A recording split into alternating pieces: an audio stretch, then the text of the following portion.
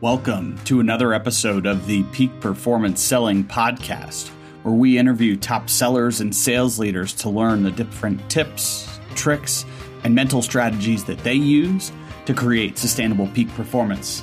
Let's get rolling.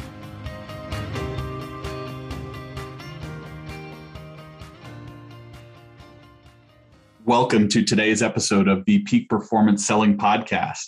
We've got a super exciting guest today. The bio that we could read off for him could go on for days, so we're going to keep it pretty short. But we've got Scott Leese, who's 6-time sales leader, 5-time exiter, 3-time founder, 3-time author, sales consultant, strategic advisor, angel investor, community builder, runs an awesome community and event called Surf and Sales. He's been named a Salesforce top sales influencer.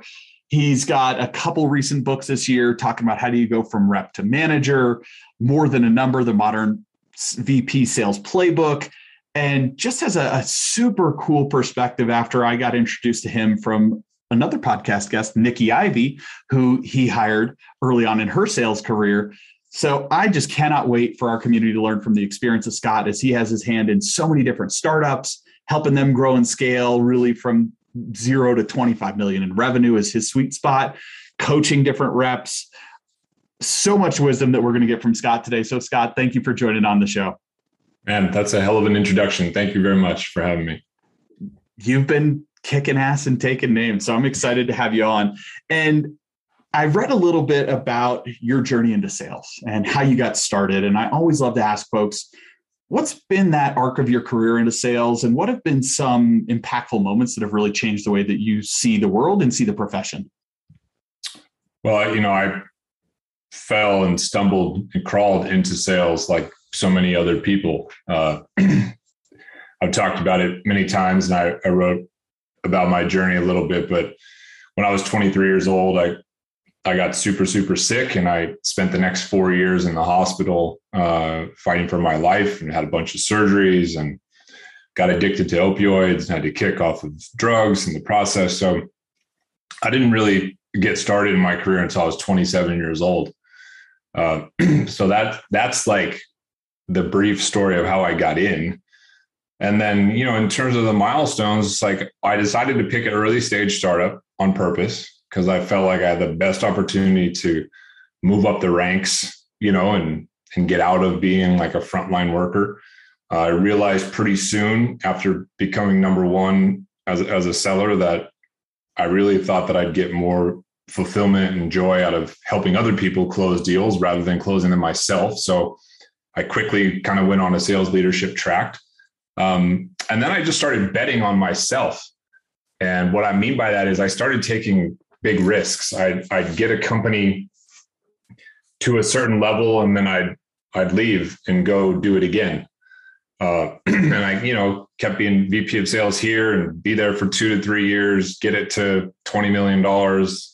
I'd kind of get bored and burnt out and be like, I got to do something new. And then I'd go, do it again. And I just created this niche for myself where I sort of became, one of the people that, might be on a short list in terms of sales leaders who are really good and specialize in this getting companies off the ground kind of stage, this 0 to 25 million kind of sprint.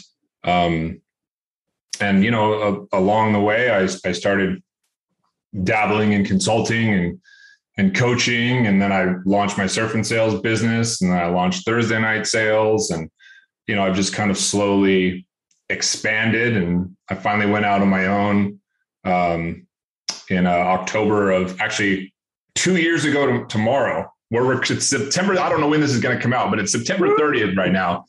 And my 2-year solopreneur anniversary is tomorrow. I just realized. So, that's kind of, how I got in and how I've thought about it, and how the arc has kind of gone, as you put it.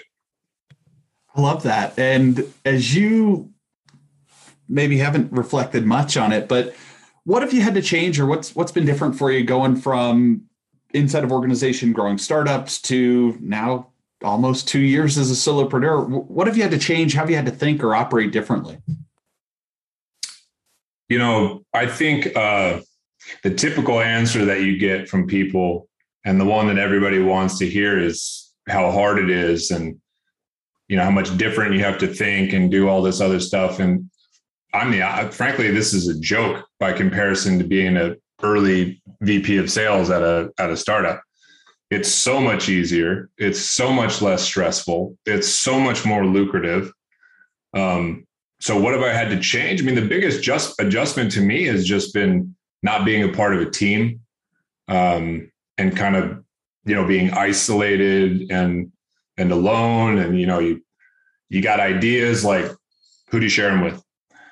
You close a big deal. What do I do? High five my dog? Like, it's a little bit different kind of vibe. So, that's been a challenge. Obviously everybody has gone through similar challenges with the pandemic, but that's an adjustment. When I played sports my whole life, I played 2 sports in college. Like, I've been on a team since I was probably about 5 years old.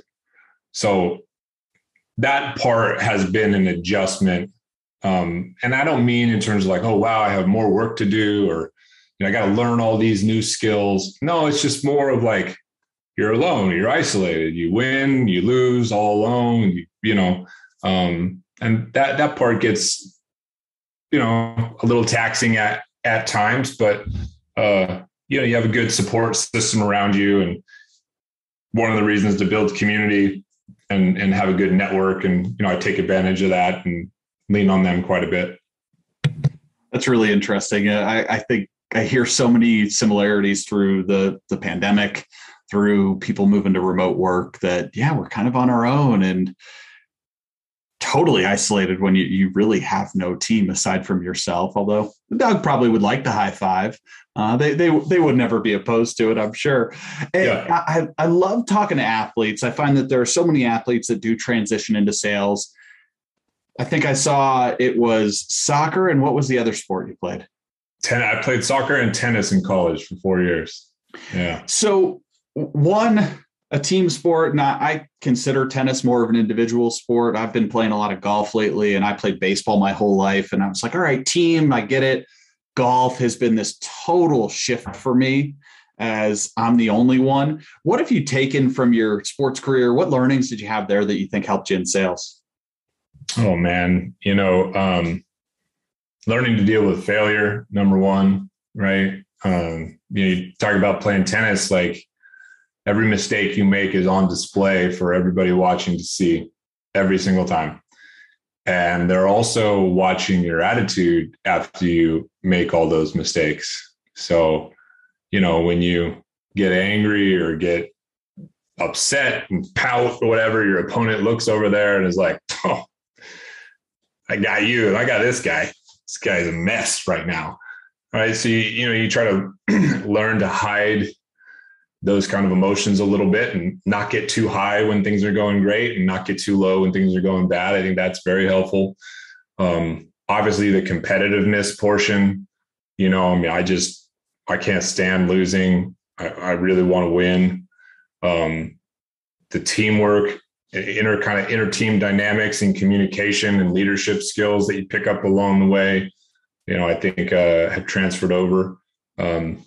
Discipline and hard work. I mean, you think about how many hours you logged practicing or, putting in extra time before or after your regular practice or games, just to perform better, under the lights.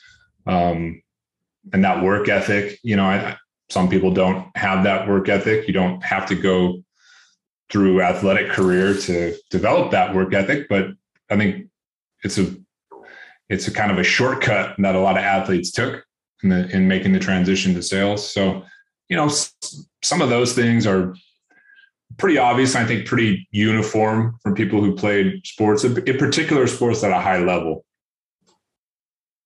Definitely at that collegiate level where you are focused, you are all in for many cases. And across 2 sports, the collegiate level is stressful. I'm curious, how do you manage your own stress? What do you do to help yourself stay, I heard kind of more level-headed? through the ups and downs that come with growing startups, especially running your own business. How do you maintain some of that mental health?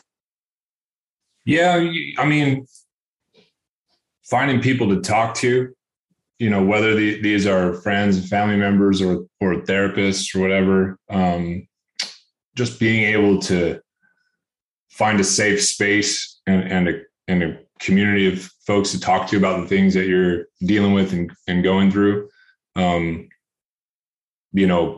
Exercise has always been a big part of my life. When I lived in the Bay Area, we'd get off work and we'd just go to the beach and we'd just go surf, 3-4 times a week. And it's really hard to be stressed out about work when there's like a 8-foot, wave from San Francisco where the water temperature is like 61 degrees at best, 55 degrees, maybe at worst, you're freezing. It's kind of hard to be like, oh, why didn't that fucking deal close? You're like in the moment and that cold water is kind of washing all that stress off. And, the normal stuff people do, I think, just like getting outside and trying to travel and spend some time with friends. And, I read a little bit and I like to escape into dumb movies and TV shows now and then and sip a cocktail or two on my porch and, just kind of unwind a little bit. But most of my life I've just been super competitive and super driven and, borderline kind of workaholic. So my tolerance for stress is a lot higher, I think, than other people. And without it, I actually feel a little bit lost.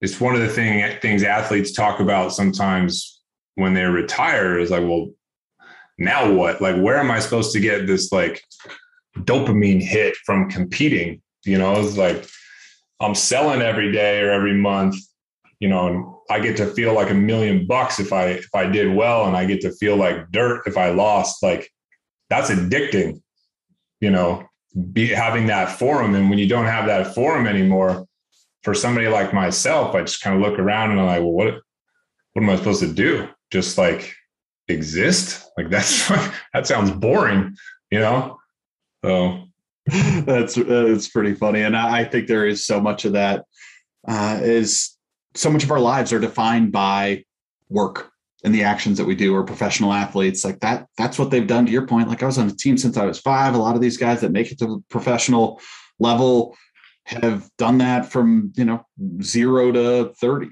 35, maybe some crazy people like Tom Brady into their 40s. Right. And It's like, well, what do you have after that? And how do you redefine yourself is a really interesting thought. You mentioned, going surfing in San Francisco after work, and you talked about this surf and sales event and business that you have. Talk to us a little bit about the event and why do you look to combine those things? I just think you just hit on some of it, but I'd be curious to hear. Well, I think the why to combine it is pretty obvious. I mean, I think people would love to find a way to make money while doing something that they love, right? So I figured out a way to go on international surf trips and get paid for it, where I also get to talk about sales and leadership and business, which is like the two things I'm most passionate about. It's like sports and sales, really, right? So, it was back in 2017 when I had the idea, multiple years before the pandemic. And it was like, cool to be like a micro community and hold events outside and that kind of shit. Like we did that in 2017. And the whole movement was to get away from this big bloated conference environment, which often feels stale and superficial and just kind of a whirlwind, right? I mean, there's people coming back from conferences these days that 6,000-7,000 people, 20,000 people at them. They get on a plane and come home and they're exhausted. They don't really remember much of what they learned. They met some cool people, maybe made some superficial relationships. And I'm just not built that way. That kind of schmooze fest is the opposite of how I want to spend my days. So I'm like, well, why don't we go super small? Why don't we limit the group to 20 why don't we not go to San Francisco or St. Louis and, some boring place that we've all been 100 times? Why don't we go down to Costa Rica and I'll teach people how to surf. I'll hire local surf instructors and we'll have people come cook local meals for us and clean up after us. And, it's kind of an all-inclusive thing. Once you get there, you don't spend a dime, all the drinks and all the food that you want. And then from like 9 to 3 every day, we'll have these working sessions. So we'll go surf in the morning, eat some breakfast. We'll talk about different things around business and sales and leadership, and then break for lunch and, do the same thing in the afternoon, and then go surf in the afternoon and then hang out. And it's much more of an experiential kind of learning opportunity. And people go home. It's like, well, you got 20 new friends now, 20 new people in your network that are like super tight. You've spent a week with them. And we've been running a couple events a year, ever since. And we've got a couple coming up in November this year. And I'm sure we'll have a couple in March, April, and then again in the fall in 2022. So. That's great. We'll definitely have to link off to the Surf and Sales Summit, I think, for folks so they can check that out if they got some interest, because it sounds great. I hear so much that resonates with, I've done the big conferences and you are just overwhelmed of the like nonstop, here's my business card and stuff, where it's like, you can't actually get an authentic, deep connection and deep learning or anything on a personal level. So I love hearing about that. As you've done a lot of work across scaling companies, moving from no revenue, pre-revenue to, 20 plus million in revenue. What do you see most folks getting wrong from the sales side of things in those organizations? Well, they don't put together a scalable sales process. You end up with a couple people, who are all doing things their own way. And it becomes really hard to figure out what works, what doesn't work. How do we teach and coach everybody? How do we bring in new people and onboard them the right way? And so people are just kind of winging it, basically. And you can wing your way to a couple $1 million of revenue. Don't get me wrong. You can do that. You can't really wing it to go from 2 to 25 million and from 25 million to 100 million ARR. You can't wing it. You got to have a process, right? You work at HubSpot. I've done enough work with HubSpot folks to know there's a process. You're supposed to pitch this particular way. You're supposed to demo this particular way, right? All that stuff has been put in place because they know that's what works. And so they're optimizing for it. And too many startups, don't put that kind of structure in place soon enough. So that's one big takeaway, that I could share. And another big takeaway would be they just hire the wrong kind of people. I see startups over optimize for industry expertise all the time. So let's say you and I are working at a commercial real estate software company. Okay. Some founders will hire people who are ex-commercial realtors because they have industry expertise, as opposed to hiring somebody who has software sales experience, who needs to learn about the industry. It is so much easier to teach somebody the nuances and ins and outs of an industry than it is to teach them how to sell software. So people fuck that up all the time. And then on the VP level, a lot of early stage companies get enamored with, some big fancy title and company name. It's like, oh, Jordan was, a VP at Oracle for 5 years and a VP at IBM for 3 years. We're lucky to have him. So they bring him into this early stage startup, and they don't realize that they just hired a VP of spreadsheets who just wants to, fuss around in Excel and look at Salesforce reports all day and make decisions based on that, when you really need to be hiring like a VP of sales who's willing to get in the ditch and pick up a shovel and carve out the path, right? And build pipeline, close deals, show the early reps what to do, coach them all the time, in addition to building structure and putting process in place. So those are the two big things. It's just like no real sales playbook. They're just winging it. And they hire the wrong types of people on a leadership and a individual contributor side of things.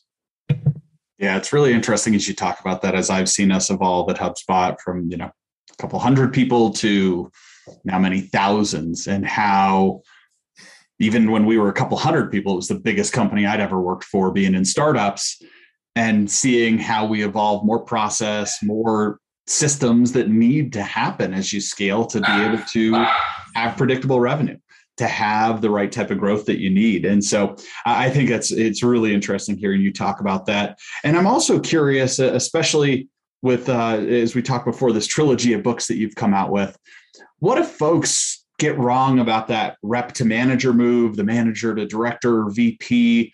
What do you see folks really struggling with as they move through that career journey in their own evolution? Well, I think a lot of people just try to go down that path because they don't know what else to do, and they just want to earn more money. And, there's nothing wrong with staying an individual contributor your whole career and moving up market or finding bigger companies that might pay more, different roles and stuff like that. So, some of the stuff I write about in the books is like cautionary tales of people who went into leadership, whiffed, and ended up back. And it's like, do you really want to do this? Like, here's the good, bad, and ugly of being in a sales leadership position. So I try to be real transparent with all that kind of stuff. And just make sure people have all the information they should have before they say yes to this particular trajectory and career path, and when you go from rep to manager, you have to get good at, you have to have a process, and you have to get good at coaching people to that process. And things that have come naturally or feel easy to you are not necessarily that way with everybody you're working with. So you have to summon this like superhuman amount of patience and find ways to simplify things even more than you think you have to simplify them in order to teach somebody and work with them until, it finally clicks. And then sure enough, after it's clicked, something happens in this person's life and they lose their momentum and their performance goes down. And now I got to rebuild them from scratch. Right. And that up and down and having your income and performance tied up in how somebody else is doing and their well-being is difficult, to wrap your head around. So you really have to, I think, just get more joy and fulfillment from me coaching Jordan to close a deal than me closing a deal on my own. And, when you go from manager to VP of sales, you're now the one who's building all this process out and figuring out the messaging and defining the ideal customer profile and doing the recruiting. So you go from just like somebody who's executing the playbook to somebody who's creating and designing the playbook.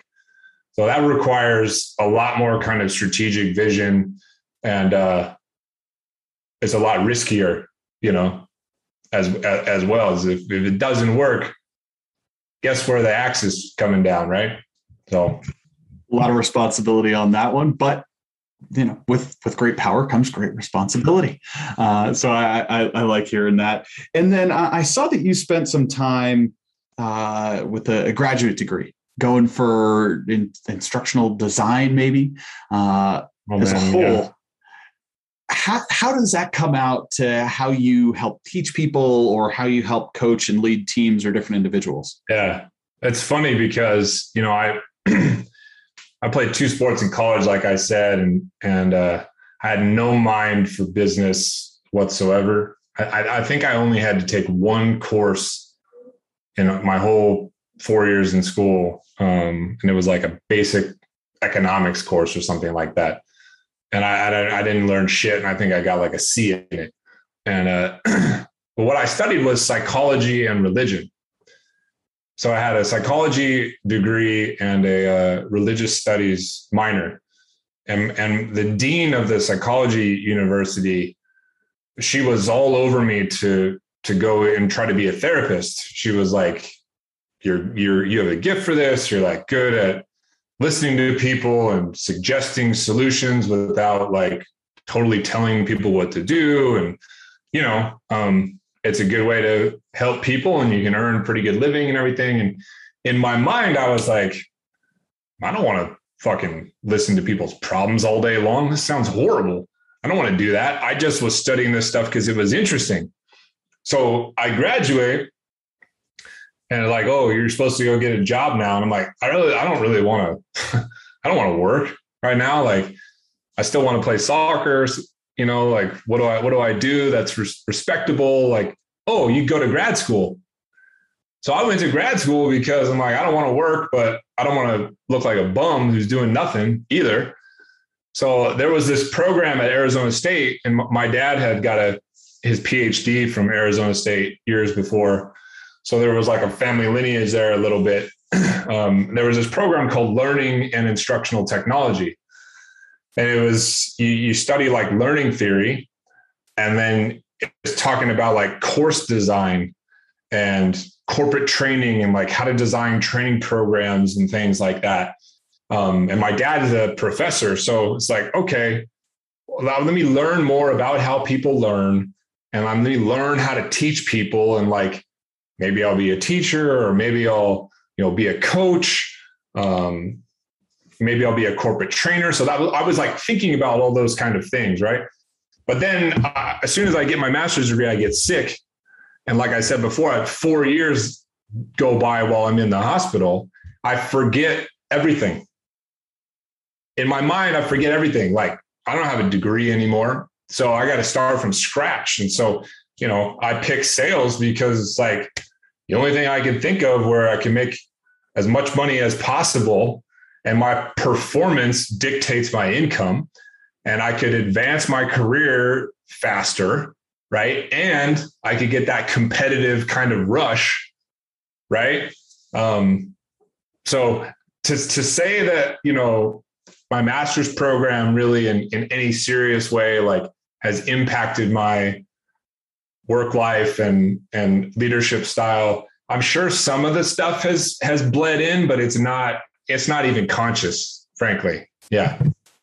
What a cool story, and just the wild ride that life takes us on is so fascinating. And I think having this background around psychology, around religion, around, some of the instructional learning design, I just find it so fascinating thinking about how do humans learn, and that most of our education traditionally is not helping us learn how to learn, but what to learn. Yeah. And I think that's what I've seen in a lot of sales as well, as we say, okay, great, here's the thing, here's the process, do it, but there's not much why, or, well, help me understand, like, how did you get there, versus just, oh yeah, I heard this trigger, I'm supposed to ask this question. And I find that's where a lot of reps and leaders really struggle as they move. I'm curious your thoughts on that. Well, I totally agree with you. I actually think that's a brilliant quote. I'm trying to recite it in my head over and over, which is, we sort of, I think you said we spend too much time thinking about what to learn versus how to learn. I think that's a really great soundbite. So you should make sure you use that for your own purposes. For your own purposes, before I try to steal it. Yeah, I totally agree. And becoming self-aware enough to understand how you learn and what works for you, I think is super important. Like my auditory processing sucks.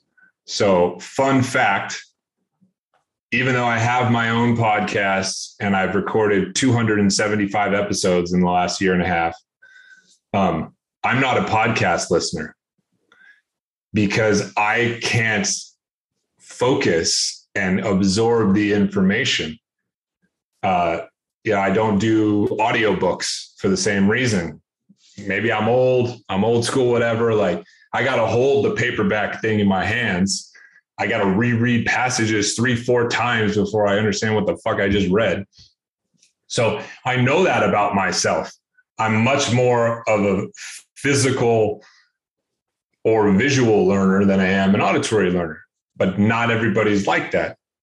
So one thing that I did do well is I would build my onboarding and training program in sales, and I would be testing people through lots of different mediums to test the learning. So I literally would build written exams on the material. We'd have a presentation kind of exam. We'd have auditory sort of role play, spoken word kind of things. And it's like, okay, you can deliver the pitch to me verbally. Can you write it out? Can you write out the objection? Here's the objection, write it out in an email and send it to me. Right. So I'm testing all these different ways. And, the deeper understanding you have about a piece of material, you can perform in all the different ways that's asked of you. Right. So that's one thing that I think I did apply to how I run training and designed it. You're nail on the head. I'm pretty similar. I listen to podcasts, but I realize I don't retain as much. I hear all these people, I got through 150 books this year. And it's like, oh, well, most of those were audiobooks on like 2.5 times speed. Yeah. And you didn't remember shit. No, there's, maybe you get one nugget. And I believe some of this stuff sticks in the brain, but is it something you can actually hold on to? And so for me, I'm like, I read on a Kindle, but I love this app that I found called Readwise that like pulls out my different highlights for retention because, the memory retention curve drops off so quickly from when somebody hears something new. If you're not repeating it, just like I like hearing you say like, I heard that quote. I'm repeating it in my head because that's how we build those neural networks and pathways that allow us to go back to it. And so having that self-awareness, I think is critical. Did you do anything in particular to build that self-awareness for yourself or to bring more awareness to it? Well, listen, being near death for 4 years, laying in a hospital bed, you got a lot of time to do nothing but think and ponder everything, including things you don't want to think about.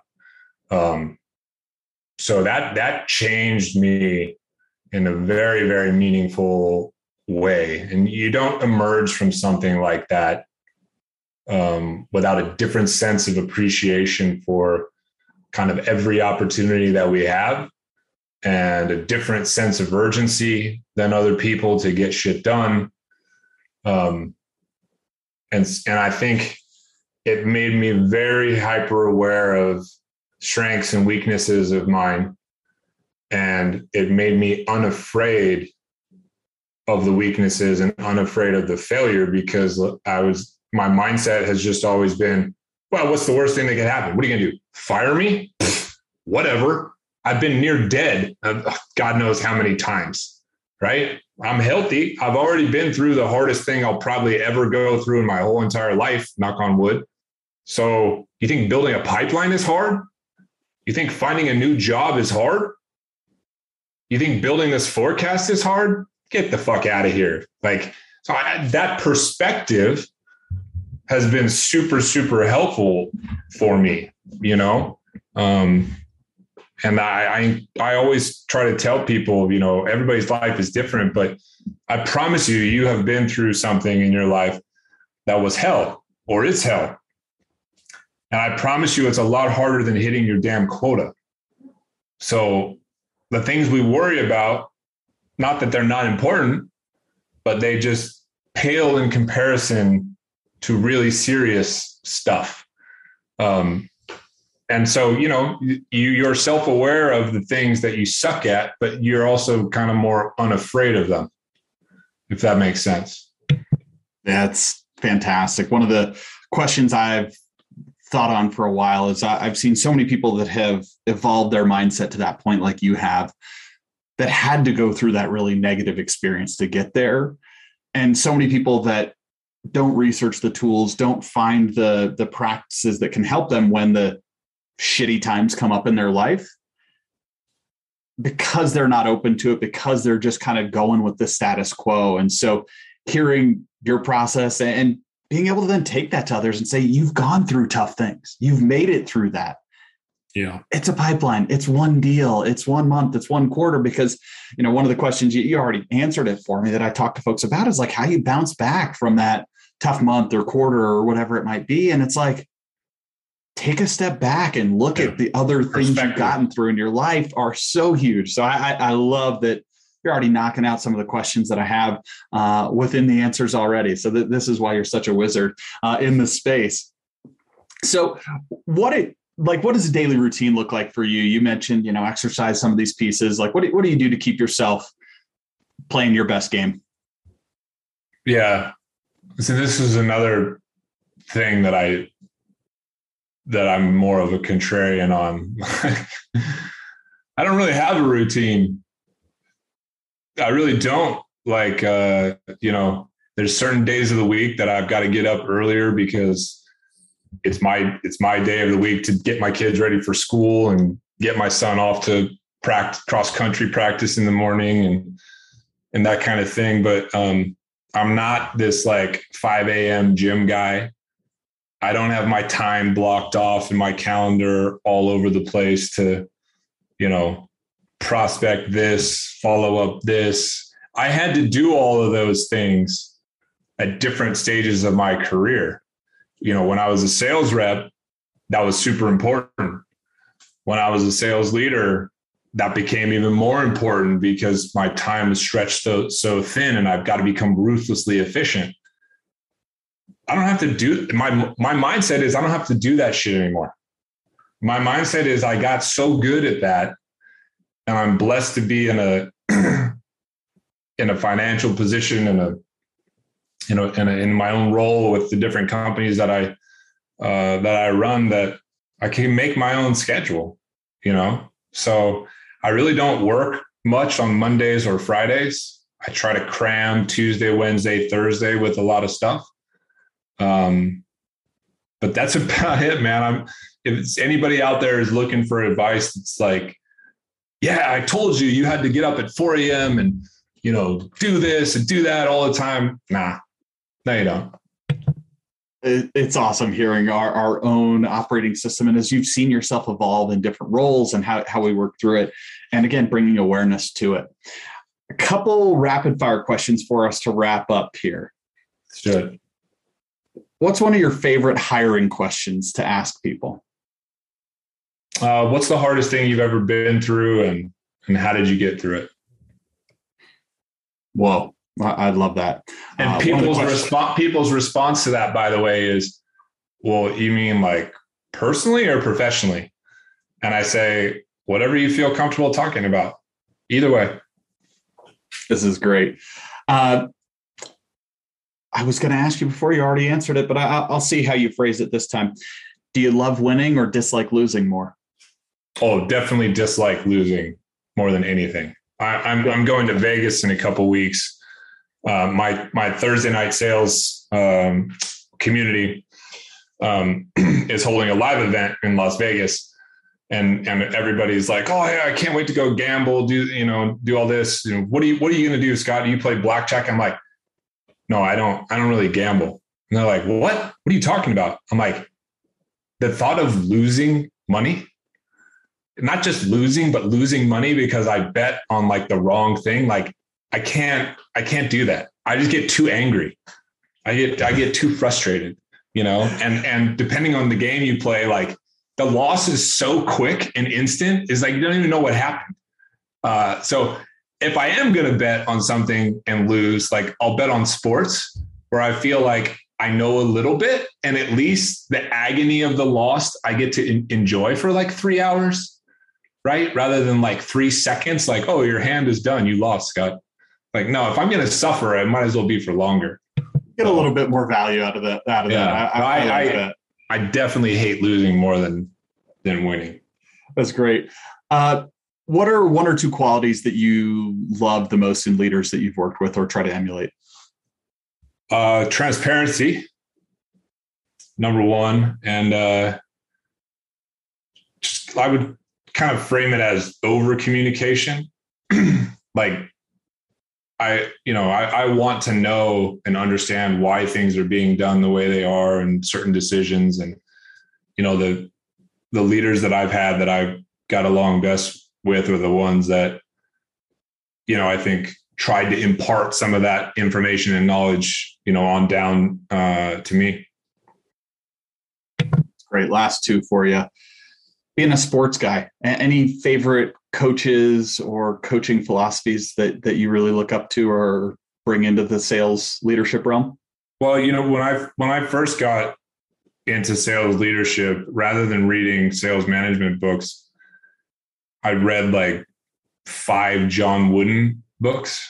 John Wooden is a old basketball coach of UCLA during the 60s and 70s. And, he won like 11 championships in a row, which is just insane to think about. So I read a bunch of that stuff, and then that moved into reading, Phil Jackson books. And I read Mike Babcock, which is a Detroit Red Wings hockey coach book, and soccer coaches books, and, these kind of things. Like, I'm not the type of salesperson or sales leader that's just like ripping through business books and industry jargon. Like, that's not my thing. Right. So I would read these things in the periphery that were more interesting to me, and then think, how can I apply this to what I'm doing? So that's awesome. I got one that I'll ask you about later. And the last question I love to ask folks here: what does success mean to you today? Ooh. I'll give you the stereotypical answer that people will give you, which is just like, health, happiness, freedom, flexibility, all that kind of stuff. And then, the practical numerical answer that most people are probably afraid to talk about or admit is, I don't get much of a dopamine hit if I don't cross 100,000 a month in income. So less than 100,000 to me feels like a loss. If I have like a 12 game season and each month is a season. So 100,000 is kind of where I'm at right now. What that number will be in 2022, I'm not exactly sure yet, but I know myself, and it will certainly be a little bit more.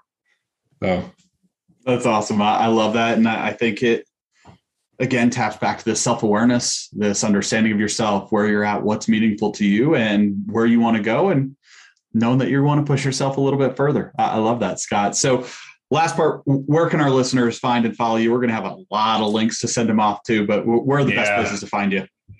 Well, you can find me every Thursday night, which coincidentally today is Thursday, I think.